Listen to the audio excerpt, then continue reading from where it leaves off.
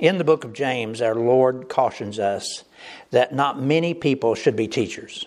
Not many people should be leaders. Because in the day of judgment, teachers and leaders within the church will be held to a much stricter standard. We're also told in 2 Peter 2 that there will be false teachers and leaders among us who will secretly bring in destructive heresies. And as we found in the scripture passage that we studied in last week's message, the Lord Jesus was, and He is very concerned about the trustworthiness of all those who would be leaders and who would be teachers within our churches. And as we noted then, His words about those men of His day and their leadership, they were not words of praise. They were not words of approval, but they were criticisms, very strong criticisms, warnings. And we'll study about those again today in this passage. Listen to these words that are given to us here in Luke chapter 11, beginning in verse 42. And this is a lengthy reading, so listen to what the Lord Jesus had to say. He says, "Woe to you, Pharisees." These were the leaders of the church in that day. "Woe to you, Pharisees, for you tithe mint and rue and all manner of herb, but you pass by justice, and you pass by the love of God. These you ought to have done without leaving the others undone. Woe to you, Pharisees, for you love the best seats in the synagogues and the greetings in the marketplaces. And woe to you, scribes and Pharisees, you hypocrites, for you're like graves which are not seen, and the men who walk over them are not aware of them." Then one of the lawyers answered and said to him, "Teacher, by saying these things, you reproach us." And he said, "Woe to you also, lawyers, for you load men down with burdens hard to bear, and you yourselves do not touch the burdens with one of your fingers. Woe to you, for you build the tombs of the prophets, and your fathers killed them. In fact, you bear witness that you approved the deeds of your fathers, for they indeed killed them, and you have built their tombs. Therefore the wisdom of God also said, I will send them prophets, and I will send them apostles. And some of them they will kill, and they'll persecute, that the blood of the prophets, which was shed from the foundation of the world, may be required of this generation. From the blood of Abel to the blood of Zechariah, who perished between the altar and the temple. Yea, I say to you, it shall be required of this generation. Woe to you, lawyers, for you have taken away the key of knowledge. You did not enter in yourselves, and those who you were leading, you hindered their entering in also." And as he said these things, the scribes and the Pharisees began to assail him vehemently and to cross-examine him about many things, lying in wait for him and seeking to catch him in something that he might say, that they might accuse him. Folks, when the Lord Jesus came to us in the flesh, He came for a very, very special purpose. His mission was a mission of mercy. He came to seek and to save those who were lost. And we need to remember that that was His purpose. A favorite verse in these scriptures that we quote often is John 3:16, and it describes His reason for coming. In that verse, we read, "For God so loved the world that He gave His only begotten Son, that whoever believes in Him would not perish but have everlasting life." And then the very next verse, John 5:17, tells us that God did not send His Son into the world to condemn the world, but that the world through Him might be saved. Now from those words, and other words like them, we can know that even though these scribes and Pharisees that Jesus was addressing here with these words, they were thoroughly corrupt, yes, and perhaps even reprobate. As He pronounced those woes against them, His words were not words of condemnation, but rather His words were to warn them and to even reclaim some of their souls from eternal condemnation. And His words were also not as that lawyer accused Him there in verse 45, where he said, "Teacher, by these sayings you reproach us." Now yes, if that had been you or me saying these words, it would be one of our usual rants. But for the Lord Jesus, his words were never just some senseless rant. No, Jesus genuinely loved these men with a love that's far greater than anything we can imagine. And yes, sadly, at the end of days, on that great and terrible day of judgment, condemnation will surely come, most likely to some of these same men, perhaps all of them, as it will come also to all who reject the Lord Jesus. But until that day, and though Jesus' words here may not exactly fit our version of a call to repentance, his words truly were intended for that divine purpose. All these words that I just read to us were words of reproof and rebuke so that these men might turn and repent. Now, but sadly, within his words, and especially within this word that he uses most, woe, the word woe, we can detect a sense of deep regret. And that's because Jesus already knew the hearts and even the very thoughts of those men. And he knew that most of those men would probably ultimately refuse to repent. But listen, as the divine gatekeeper for all mankind, the watchman over all of men's souls, Jesus knew that it was his calling to warn those men, to warn them of their sins and of the impending doom that would come to them if they refuse to turn from their sinful ways. Jesus had spoken those very words through the mouth of the prophet Ezekiel several hundred years earlier. He was holding Ezekiel accountable to warn the men of his day. And now here, Jesus was holding these Pharisees accountable in their day. And especially, he was holding himself accountable. Listen to these words that were given through the prophet Ezekiel hundreds of years before the Lord Jesus came. This is God speaking to Ezekiel. He said, "Son of man, I have made you a watchman for the house of Israel.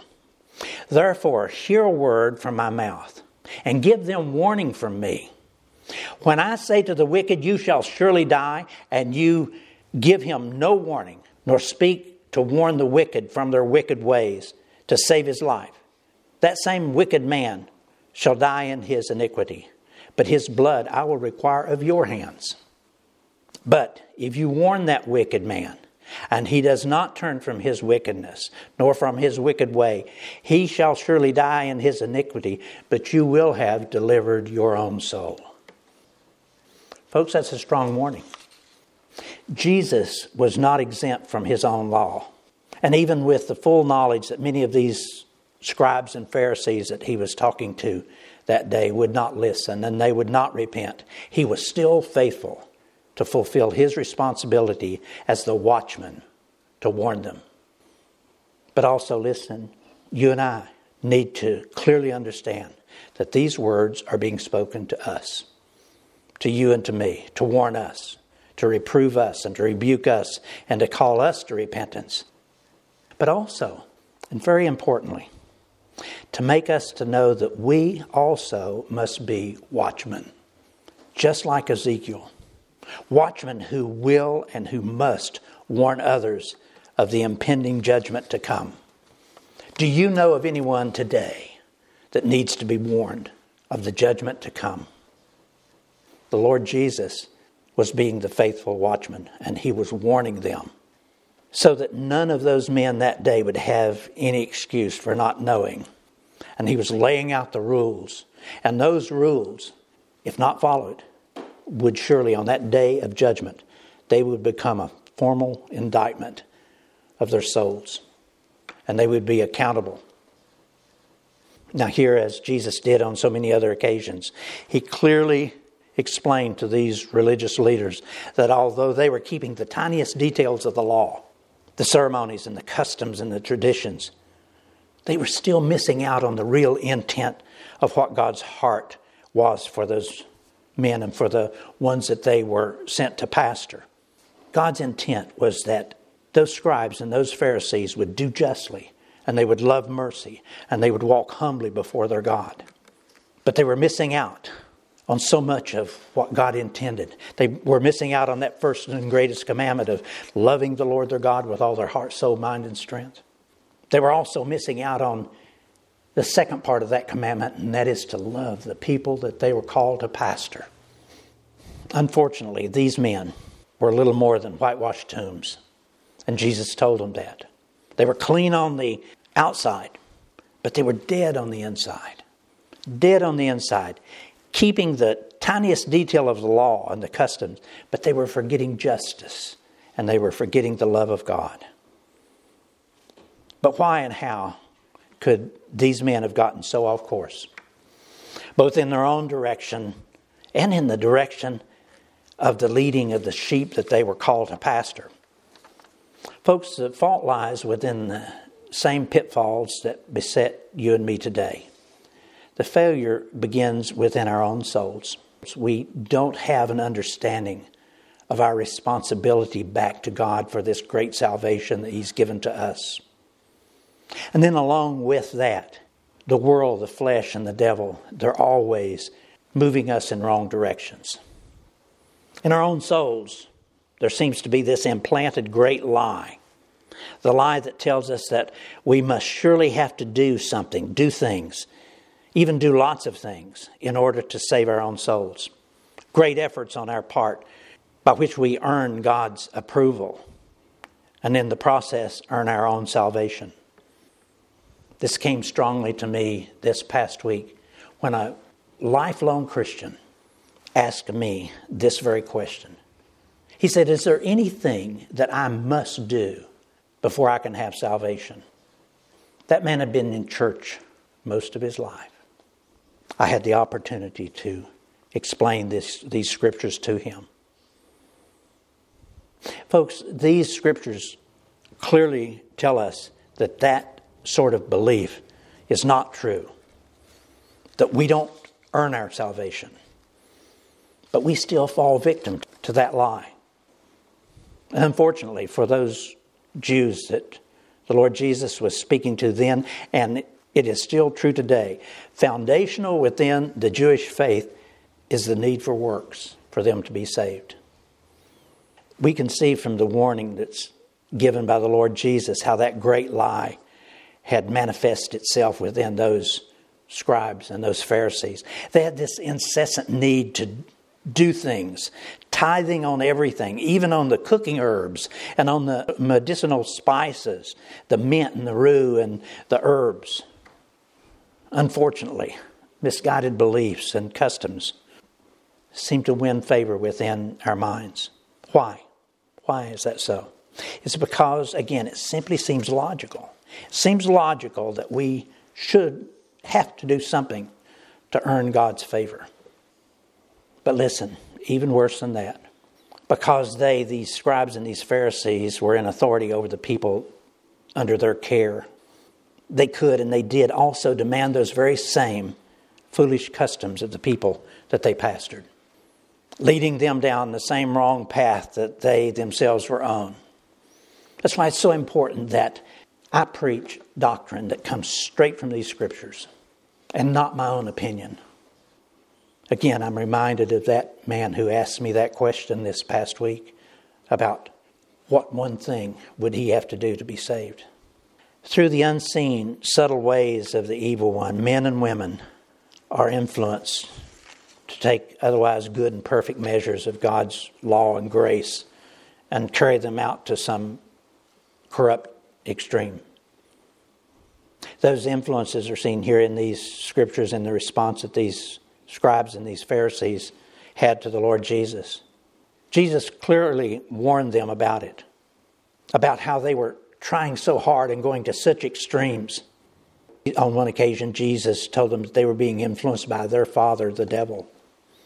But you and I, must be clearly warned. It truly is no different for us in our day. Those same influences are taking place every moment within many of our religious leaders. So many of our religious leaders of today, they focus on matters of health and wealth and prosperity, leading us astray.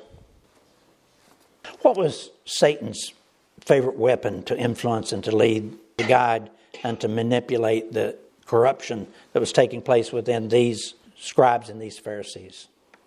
His favorite weapon is the one that corrupted even him. It's the same basic sin that Satan then turned and used on Adam and Eve. And it's the same basic sin that Satan uses to enslave most all of us. It was and it is pride. Ego. Our ego. Verse 43. Woe to you, Pharisees, for you love the best seats in the synagogue and greetings in the marketplace. Ego. Pride. Those scribes and those Pharisees, they really loved significance according to the Lord Jesus. So do we. So do you and I. We enjoy being recognized and held in high esteem. But we need to beware as we bask in whatever significance we receive, that there are pitfalls at every turn. As Jesus warned these scribes and these Pharisees, their pride would lead them into other sins, in particular the sin of hypocrisy. Those Pharisees, they believed that they could live this double standard of belief, that they could say to themselves, I'm thinking and doing right things, but you're not. And I'll not permit you to have the liberties that I have of pronouncing myself innocent. While I might live this double standard as a Pharisee, you are not allowed to live that way. You're going to be guilty, and I'm going to prove you guilty by every jot and tittle of the law. Folks, that might not sound common to you and me, but we do it every day. We watch something take place on the news, and we immediately decide how wrong they are. And you know what that's saying? That's saying how right we are. We're so right, we know the difference. And we don't do those things. And even if we do, it's just some mistake we made, and so therefore it's okay. But we're no different than these scribes and Pharisees. We judge people every day. Verse 44, Woe to you, scribes and Pharisees, you hypocrites! For you're like graves which are not seen, and the men who walk over them are not aware of them. Folks, do we not know, can we not understand that we are ever and always a witness? We're being a witness before everyone that we know. Before our family members. They're watching us. Our friends, they're watching us. They know more about what we're like than we do. Because we fool ourselves into thinking, as these Pharisees do, that we are always right. Many of those dear ones, they trust us. And they'll follow our guidance. And they'll follow our witness. So the question, do we perhaps unknowingly do as these scribes were doing and misguide them with the things that we may be doing or may not be doing? Verse 52, Woe to you, lawyers, for you have taken away the key of knowledge. We don't tell them what the scriptures are saying. We tell them our opinions. Woe to you, lawyers, for you have taken away the key of knowledge. You did not enter in yourself, and you hindered those who were entering in. You kept them from it by your words and by your behaviors. Folks, listen, just as Jesus is warning these scribes and the Pharisees, if our direction is the wrong direction that we're going, truly woe be unto us if we then turn and lead some of God's little ones astray with us. He tells us there in the scriptures that it'd be better if a millstone were tied around our neck and we were thrown into the deepest sea. Jesus was saying that these religious leaders were being as unmarked graves that made others unclean by their teachings and by their behaviors. What did he mean by that? Under that Old Testament law, a person who touched a grave became unclean. Sometimes a body might be buried in an unmarked grave, causing an unwary traveler to become unclean by walking over it. And like those unmarked graves hidden there in the field, these Pharisees, they corrupted anyone who would come near to them and would follow after their teaching and after their witness. And so the question is, do you, do I do that? Are we as those unmarked graves in our behaviors, in some of the beliefs that we teach to other people? Folks, I have to conclude that yes, we do exactly as they did. Now, why would I say that? It's because I only have to take a quick look at some of the beliefs, the habits, and the behaviors that I have passed along to some of my own loved ones to see it. That yes, perhaps unknowingly, yes, but still the same, I've led them astray by things that I've said, but so often, so importantly, by things I didn't say when I should have. I let them go ahead and walk on across those unmarked graves. Unfortunately, I can sometimes hear my words from days gone by being respoken to me. I'm immediately convicted of my sinful misguidance of those dear ones. And so yes, I know that I am a wretch. And I'm a hypocrite, just as the Lord Jesus was declaring here. I've thought that I knew the right thing to think and to say and to do most all of my life. But I didn't. And folks, I do repent of that wretched sinfulness. I don't want to be as this lawyer here in verse 45 who insisted on defending himself, or the rest of those Pharisees that instead of just defending, they attacked the Lord Jesus. I've had no defense. Neither of you. None of us has a defense when we're wrong. We're all guilty. And to some degree, each of us are being like those unmarked graves whenever we offer our opinion. And that opinion doesn't come from these scriptures, but it comes from our own ego. We contaminate them. But folks, listen, I don't want to be that way anymore. And I know that you don't want to be that way anymore. But what do we do? Where do we begin? We begin by dealing with the basic problem that the Lord Jesus was speaking about here. First of all, it's our ego. Your ego, my ego, our pride. Pride is overcome by one thing and one thing only, and that is humility. Humility. The only true source of humility, then, that we can go to is the Lord Jesus. The Spirit and the person of the Lord Jesus. As we know from the precious words that are given to us in John chapter 15, Jesus is this vine in which you and I are the branches.